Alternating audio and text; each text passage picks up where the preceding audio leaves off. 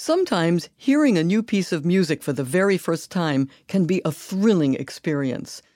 I remember being 14 years old and lying on the floor with my friend Lucy as we listened on her grandmother's stereo to Sgt. Pepper's Lonely Hearts Club Band. We absolutely knew we were listening to musical history being made.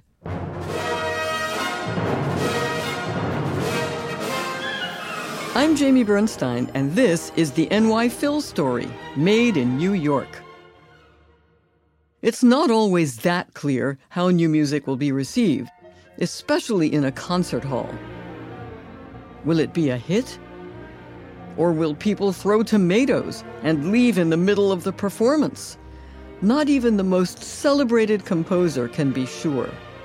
In those minutes before the conductor raises the baton, that composer may be having shaky thoughts. Will this be a career-ending embarrassment? Or am I making history?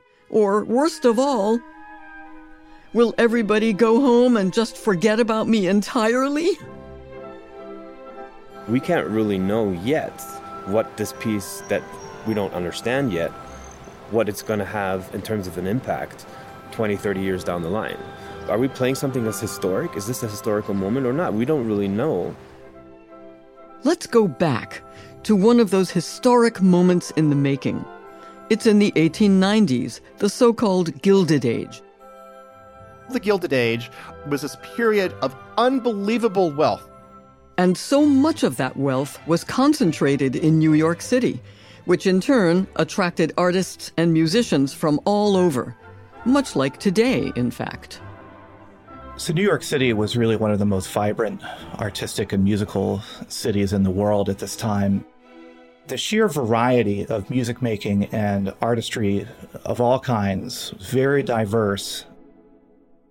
But ironically, even as the music was expanding, the audience was constricting. It hadn't always been that way. When they had shows at the Park Theater, like pick a year, 1800, it would be divided by class. But the point was, everyone was there to see it. Everyone likes classical music, instrumental music, opera.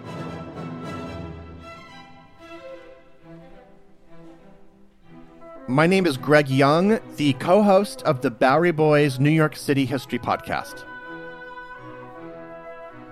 During the Gilded Age, here they are in a city which was stratifying its entertainment options and using those entertainment options basically as a way to show social status, right? Kind of a symbol for the wealthy to basically say, look how classy and wealthy and so much like the Europeans we are, because this is how we surround ourselves. And oh, by the way, look, wearing beautiful tuxedos and gorgeous gowns, and look how much money we have.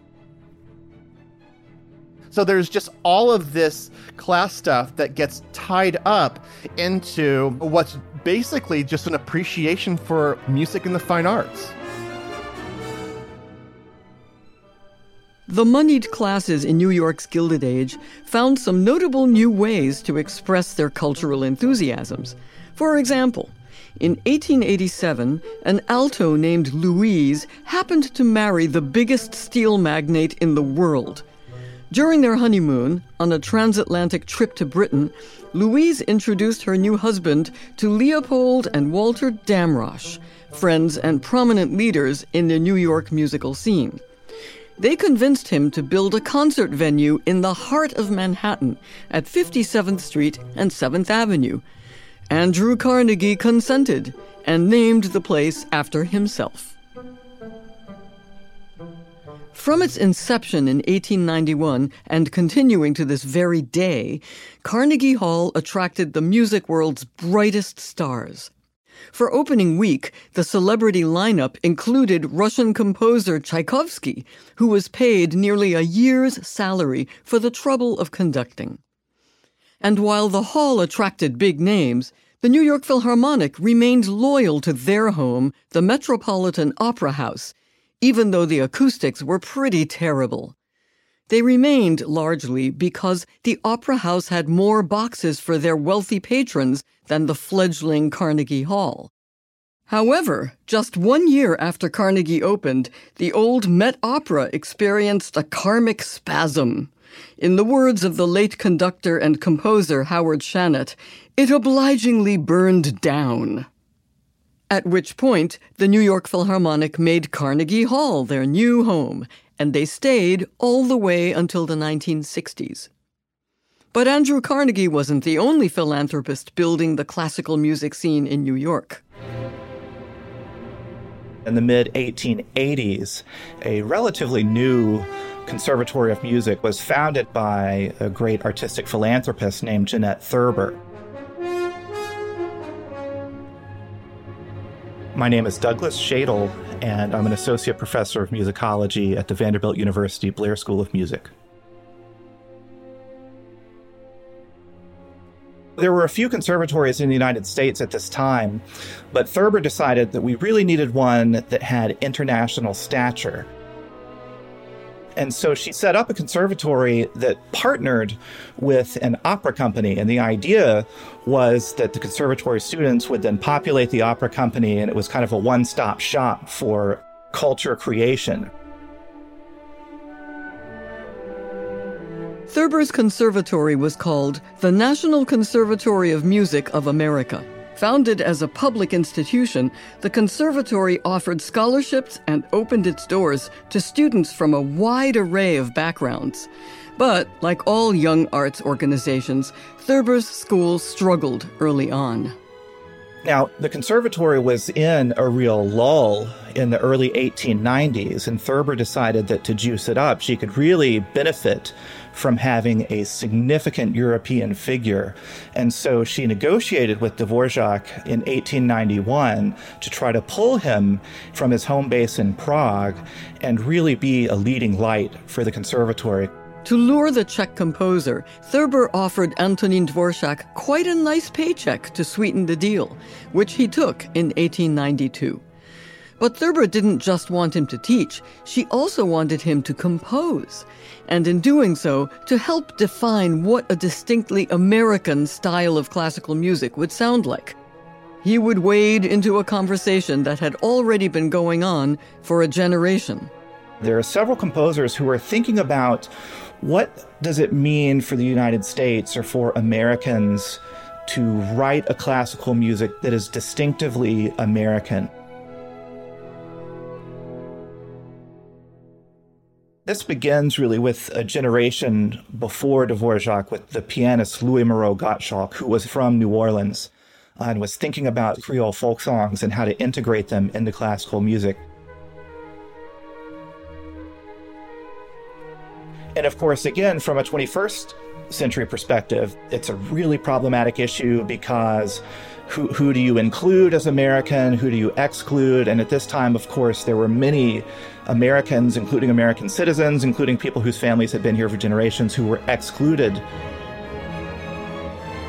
Given the not-so-small task of defining an American style for classical music, Dvořák not only drew from earlier composers who had wrestled with this question, he also was introduced to other sources of musical inspiration, including music that would inspire a little something he was working on, his Symphony No. 9 in E minor, a piece that would come to be known as the New World Symphony.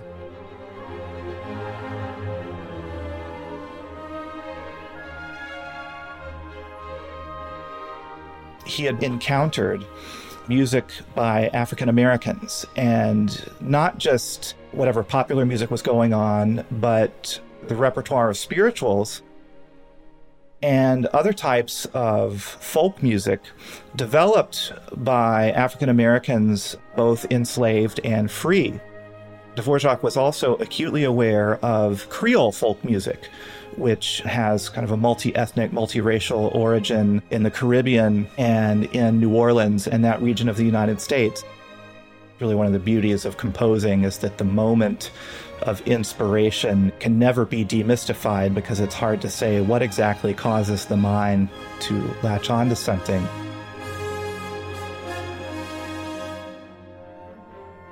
Dvořák was thinking about all of these types of inspiration and how they might be manifested in a work of his own imagination and creation. He wanted to be inspired by it, to breathe the interior of this music so that he could then exhale it for listeners. As Dvořák searched for inspiration, he became the unexpected focus of a hot media debate. In May of 1893, the New York Herald publishes an interview with Dvořák.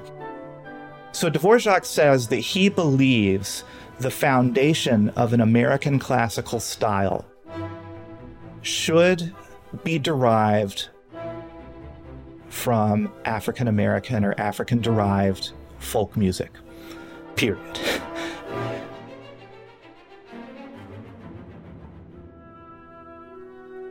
This is the dawn of the Jim Crow era, where you see the introduction of all kinds of things like the segregated railcar bills, voter suppression, all of the things that we associate with Jim Crow are finally becoming ensconced in the law around the country, not just in the South, but in other places too. For him to say with really no equivocation that Black music is American music and will be the foundation of national musical expression struck many people as an extraordinarily kind of outside-the-box expression. And newspapers really stoked the fire of this debate, including the New York Herald, which was a pretty sensationalist newspaper at the time. I mean, these people would be super successful in a social media era, let me tell you, because they orchestrated a campaign to get people's responses from all over the country, really within a matter of days, and then sort of feed these in very rapid succession to generate further and further discussion about Dvořák's ideas. And this goes on literally to the day of the premiere of the symphony, where Dvořák is still giving interviews. The press plays a really central role in giving the public dribs and drabs and droplets of information about what Dvořák is doing. And there is this 7-month build to this moment that has appeared in newspapers from New York City to little news briefs in just the tiniest towns in the western part of the country, or some areas that are not even states yet. Everybody was there.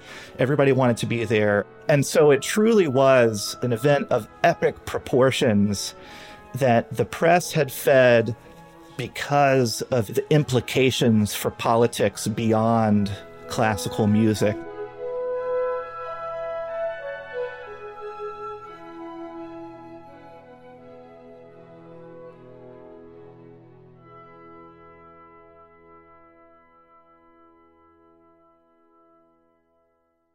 When the New World Symphony finally premiered in December of 1893, audiences wanted to be there so badly that they stood for hours in the cold, pouring rain just to get a chance to hear what all of the hubbub was about.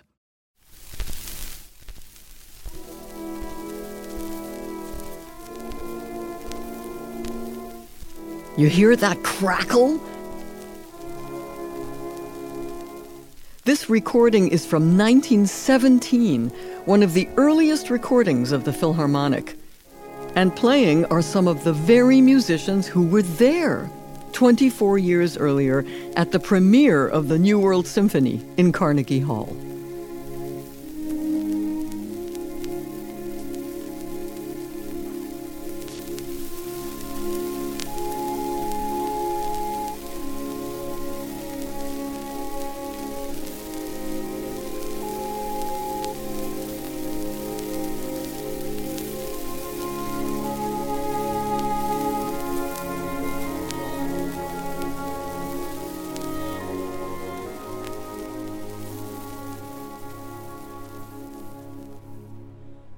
The second movement is the most famous, and this is the one that has the English horn theme. This movement is really inspired by the voice. So the moment in the New World Symphony, for the English horn player at least, is the famous melody in the second movement. My name is Ryan Roberts. I play English horn and oboe with the New York Philharmonic.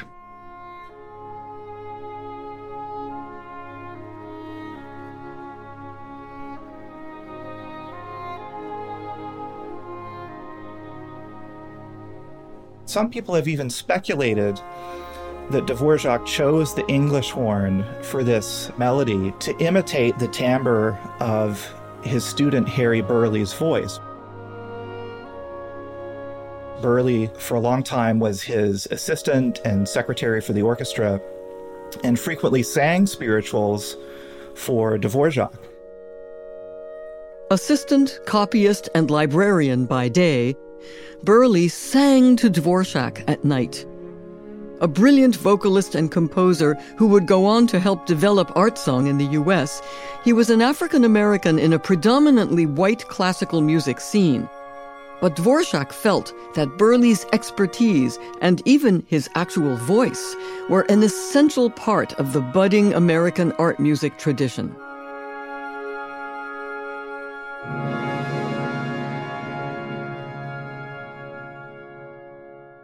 This is the NYPhil Story. We'll be back in a moment. Hi, I'm Helga Davis.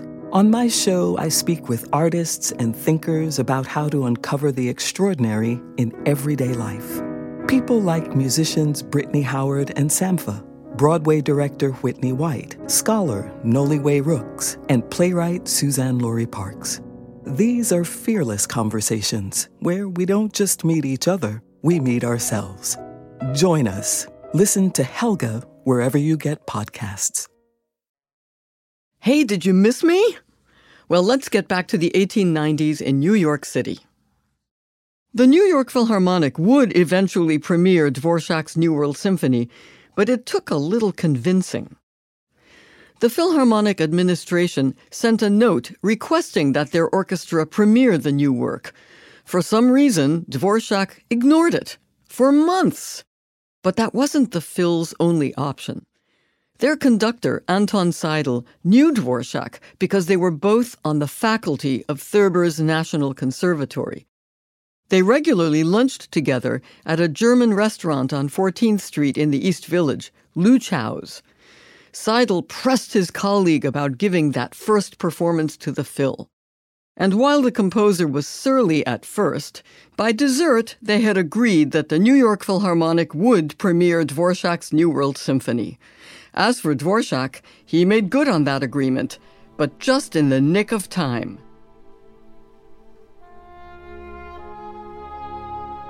When the Philharmonic premiered the New World Symphony, Dvořák was actively working on this piece. But back in the day, they didn't have MIDI or any way to conceptualize what a piece would sound like, and even the best composers would make a lot of changes. Dvořák and Seidl both suggested changes. While conducting the second movement, Dvořák commented that Seidl had pretty much drawn out the music. But the composer must have liked what he heard, pulling out his manuscript and marking a different tempo for the English horn solo. And so Dvořák changed the tempo of the second movement from andante to larghetto to largo. He wanted it heavier and heavier. As the player in the orchestra that has the responsibility of bringing the solo to life, knowing that he really wanted it to feel slow and heavy and weighty, it was illuminating in a lot of ways. This melody is not itself a spiritual. It has many of the melodic properties of a spiritual, and even what we call the timbral qualities of the voice, the tone color, the sound of the melody, the kind of grittiness of it reflects a singing voice.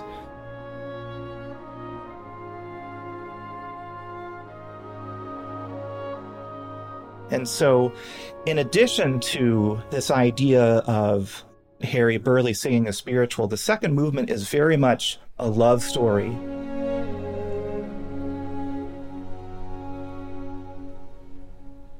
And one that is about human encounter. .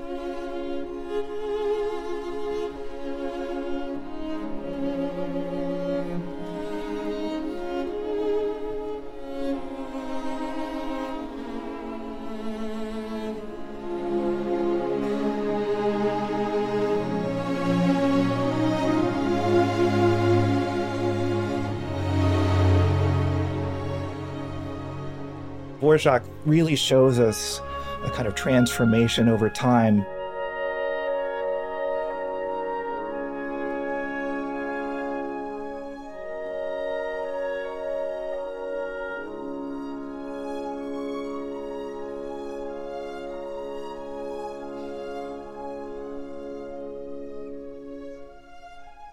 That ends on a really transcendent note as everything sort of rises in the strings to the atmosphere.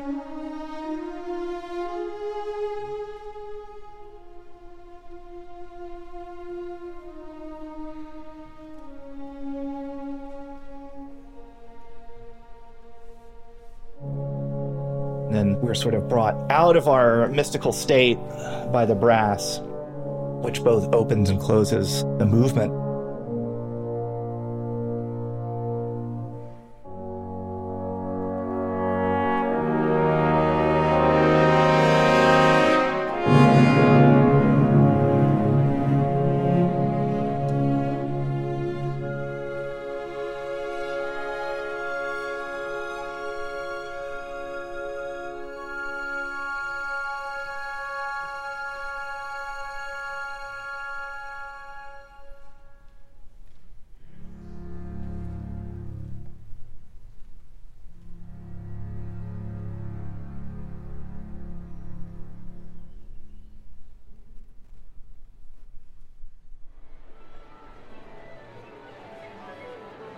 On December 16th, 1893, it had finally arrived.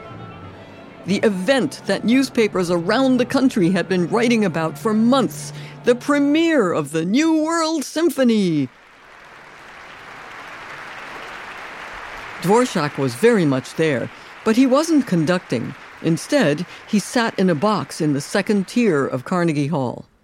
I wonder if he was sitting there with clammy hands, thinking of all the ways his new piece could fail. But as we know, it did not fail. Dvořák would write later, "The newspapers say that no composer has ever before had such a triumph. The hall was filled with the best New York public, and people applauded so much that I had to thank them from the box, like a king." While he might have been treated like a king by an adoring audience, the players of the New York Philharmonic had a bit more of a familiar relationship with the composer. On one of the double bass parts, there's a little caricature of Dvořák's face that one of the bass players drew on there. It's nothing much, just a circle with eyes and a beard scribbled on. But it's so fun to imagine a restless bass player amusing himself during a lengthy rehearsal. I think that, for me, reminds us that these are all people. They've got lives, they've got sensitive humor, they've got stuff they hate, they've got stuff they love. And while you can over-romanticize this idea of everybody coming together to play this piece, there's still the fact that after the rehearsal or after the show, they go home, they drink a beer, and that music is, we'll call it a supremely human endeavor.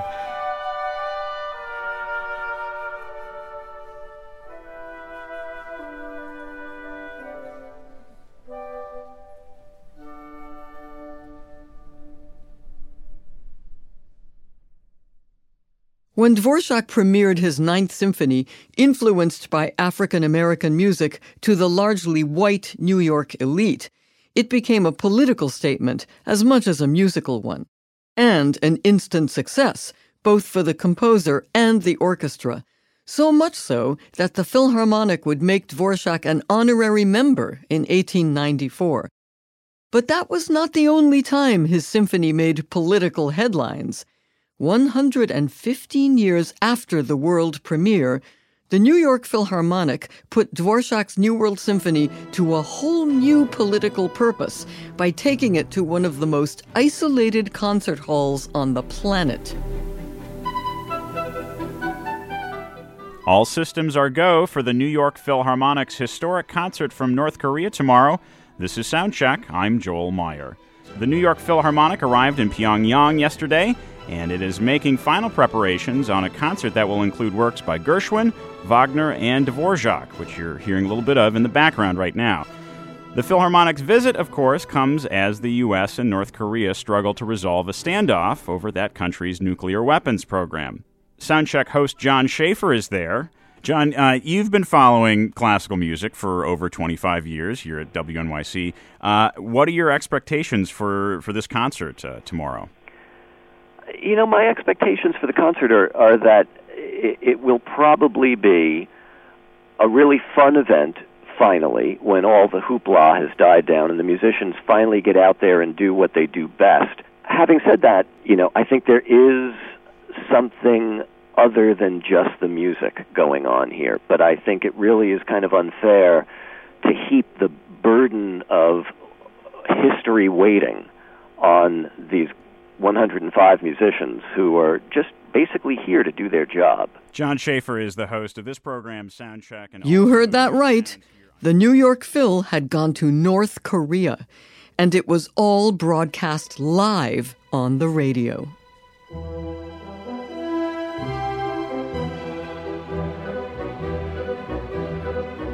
I'm John Schaefer, and this might well be the last place on Earth I expected to be broadcasting from. But tonight, on 93.9 FM WNYC and WNYC.org, we bring you this historic concert by the New York Philharmonic at the East Pyongyang Grand Theater. I mean, we can't have great expectations of knocking down all the walls immediately.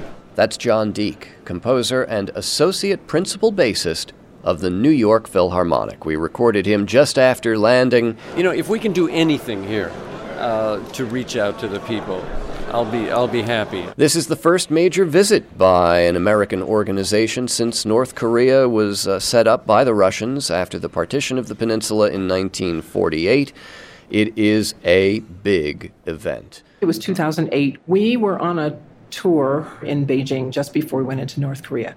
We had a big meeting in a ballroom where they told us what to expect. They're going to take our cell phones away, and people are going to come up, very friendly people who live there, and they're going to be near you, and they're going to all of a sudden show up at different times and different places. They're assigned to you, but not officially. I'm Rebecca Young. I'm the associate principal violist with the New York Philharmonic. We all went in on one giant aircraft. All the Philharmonic, all of our handlers, all of the press, we all went in on one airplane. In fact, when we all landed on the tarmac of Pyongyang Airport, having flown in from Beijing, the deplaning process was as memorable, I think. We landed at the airport there, and it immediately was obvious that it was a very different scene. My name is Carter Bray, and I'm the principal cellist of the New York Philharmonic. We touched down, it was a February afternoon, as I recall, bitterly cold. And looking out the window, you didn't see the usual panoply of various airlines from around the world. There were just a few of the local North Korean Air Koryo aircraft. And looking into the terminal, it was basically dark, but you could see a few silhouetted figures looking out at us. When we came out, of course, there were guards standing at the top of the stair, and they took our passports, but allowed us, amazingly, to keep our cameras and our phones, which also had cameras. And then we were herded onto buses, and occasionally you would pass a billboard that just had pictures of floral bouquets on them. And our Korean colleagues told us that very probably these were propaganda billboards that had been papered over for the occasion. And there was one that we passed that had not been papered over. And sure enough, it showed an enormous fist coming down on a helmeted American soldier. I was on the last bus, and the lights were on, and there were signs everywhere, and there were people kind of lining the streets. And as our caravan of buses went by, you look out the window, and the lights were going off. And the people were going away. They were told to come out. It was like everything was a big show. We came to the city, and we drove through the main political gathering spaces, the big plazas in the center of town, all of which were empty. We stayed in one hotel on an island. So it was obviously built there to provide controlled access, because you had to go through a guard gate to get off of the island. You look out the window at night, and there are no lights anywhere. So there's no electricity around you. The place we were in was broiling. You know, we were in a government hotel, and they had the heat cranked up to 90 in all the rooms. I'm Judith LeClaire. I'm principal bassoonist of the New York Philharmonic. I tried to open my window to let some cold air in, but I remember I couldn't do that. And I remember looking out on a wintry cityscape that seemed very still. There wasn't the usual kind of activity that you're used to seeing as a New Yorker, for example. You couldn't go to a restaurant, so they feed you all in the ballroom. And they had big coolers of drinks, and the Philharmonic was asked, what do Americans eat for breakfast or for lunch or for dinner? And they gave them different options, and they brought in everything. Not just a few of what they told them, they brought in everything.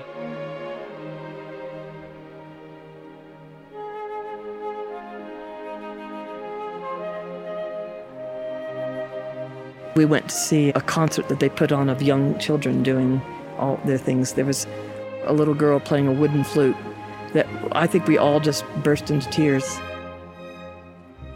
She was amazing. We were asked to read through the first movement of the Mendelssohn Octet with 4 members of the local symphony. So 4 of us principals from the Philharmonic met these gentlemen. And we sat down to start playing the Mendelssohn Octet, and they were fantastic. I mean, they knew this piece really well, and they played it with a beautiful sense of style. And we got to the end of the first movement, and we just looked at each other and we said, let's keep going. And this is in front of an invited audience with TV cameras. And we just played to the very end of the piece. And by the end, we were smiling at each other and, shuffling our feet and clapping to each other. And unfortunately, at the end, of course, they had to leave and we didn't have a chance really to socialize. And I think probably it was frowned upon. I had that impression. Grand Theater. The New York Philharmonic actually had 2 main conditions for accepting the Ministry of Culture's invitation to play here in North Korea. One, of course, was the press, to allow an international press corps here.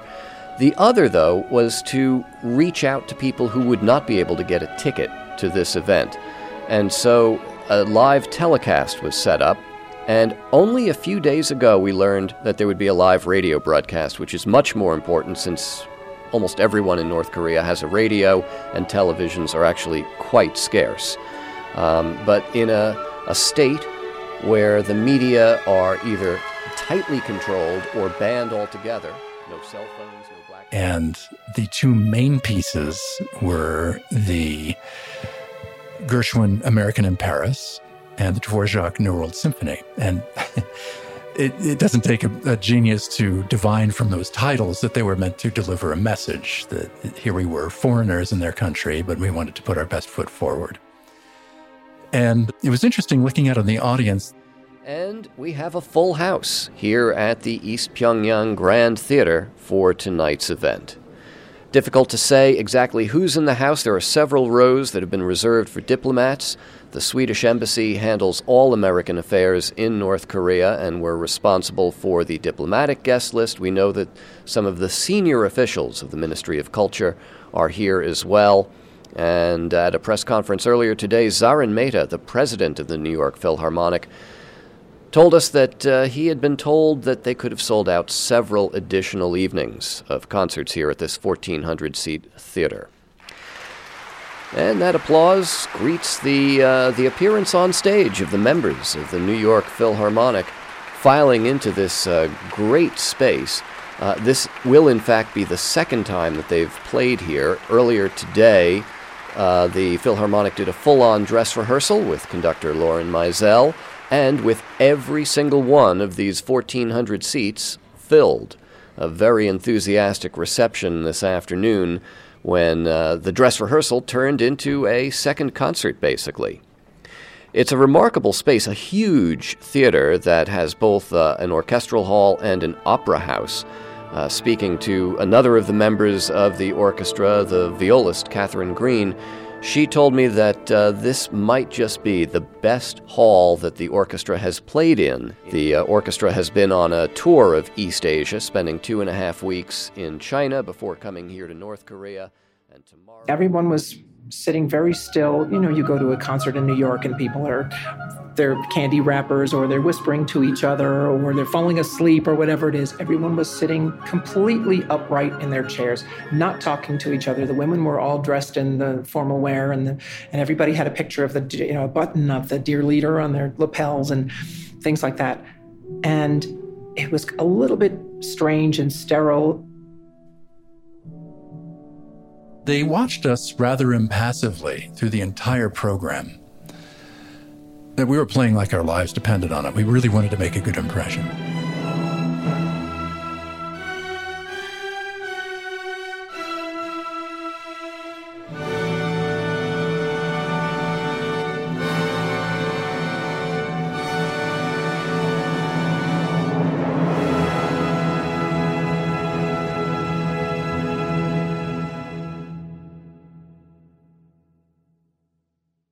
And then we got to the very end, and we played our encore,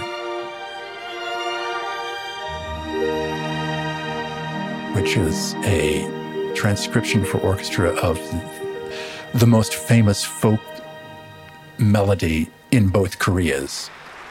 The final piece is actually a work that is beloved on both sides of the demilitarized zone. It is a traditional Korean folk song called Arirang.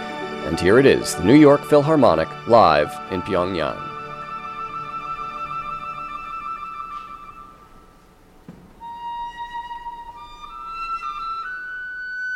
It describes separated lovers.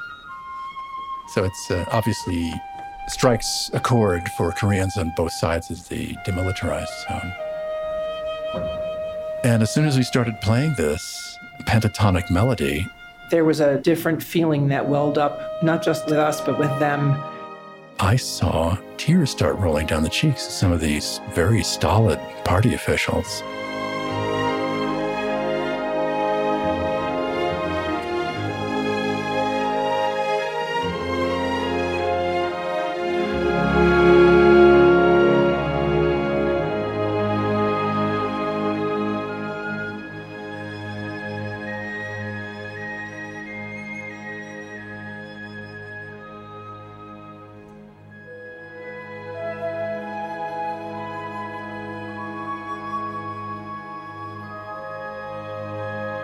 We got to the end of the piece, and there was an eruption of applause.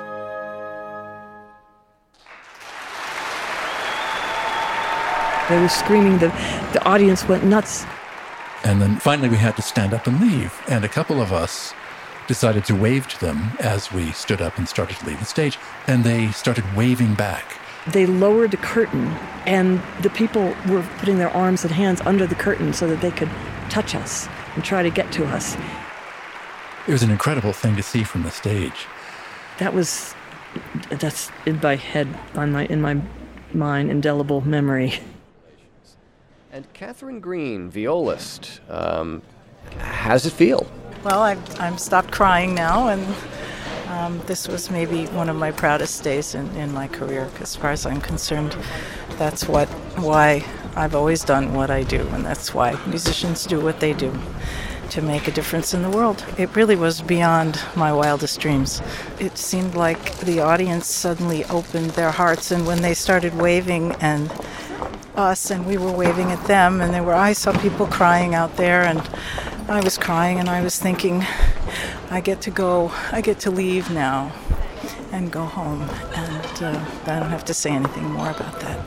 It's extremely moving, and I feel so grateful to have been a part of this. Well, it's a good place to leave it. And so we will leave you with the music of the New York Philharmonic in Pyongyang, North Korea. I'm John Schaefer. Thanks for being with us. This is 93.9 FM, WNYC, and WNYC.org.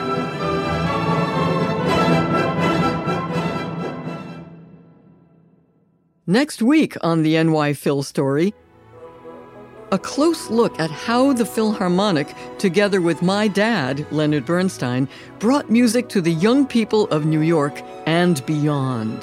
When I was 2.5 years old, my mother and father took me to see Leonard Bernstein conducting the New York Philharmonic in the young people's concerts, and I was hooked. This is the NYPhil Story, made in New York, produced by WQXR in partnership with the New York Philharmonic, and hosted by me, Jamie Bernstein. Our production team includes Lauren Purcell-Joiner, Helena de Groot, Sapir Rosenblatt, Laura Boyman, Elizabeth Nonemaker, Eileen Delahunty, Christine Herskovits, Natalia Ramirez, and Ed Yim. Our engineering team includes George Wellington and Ed Haber.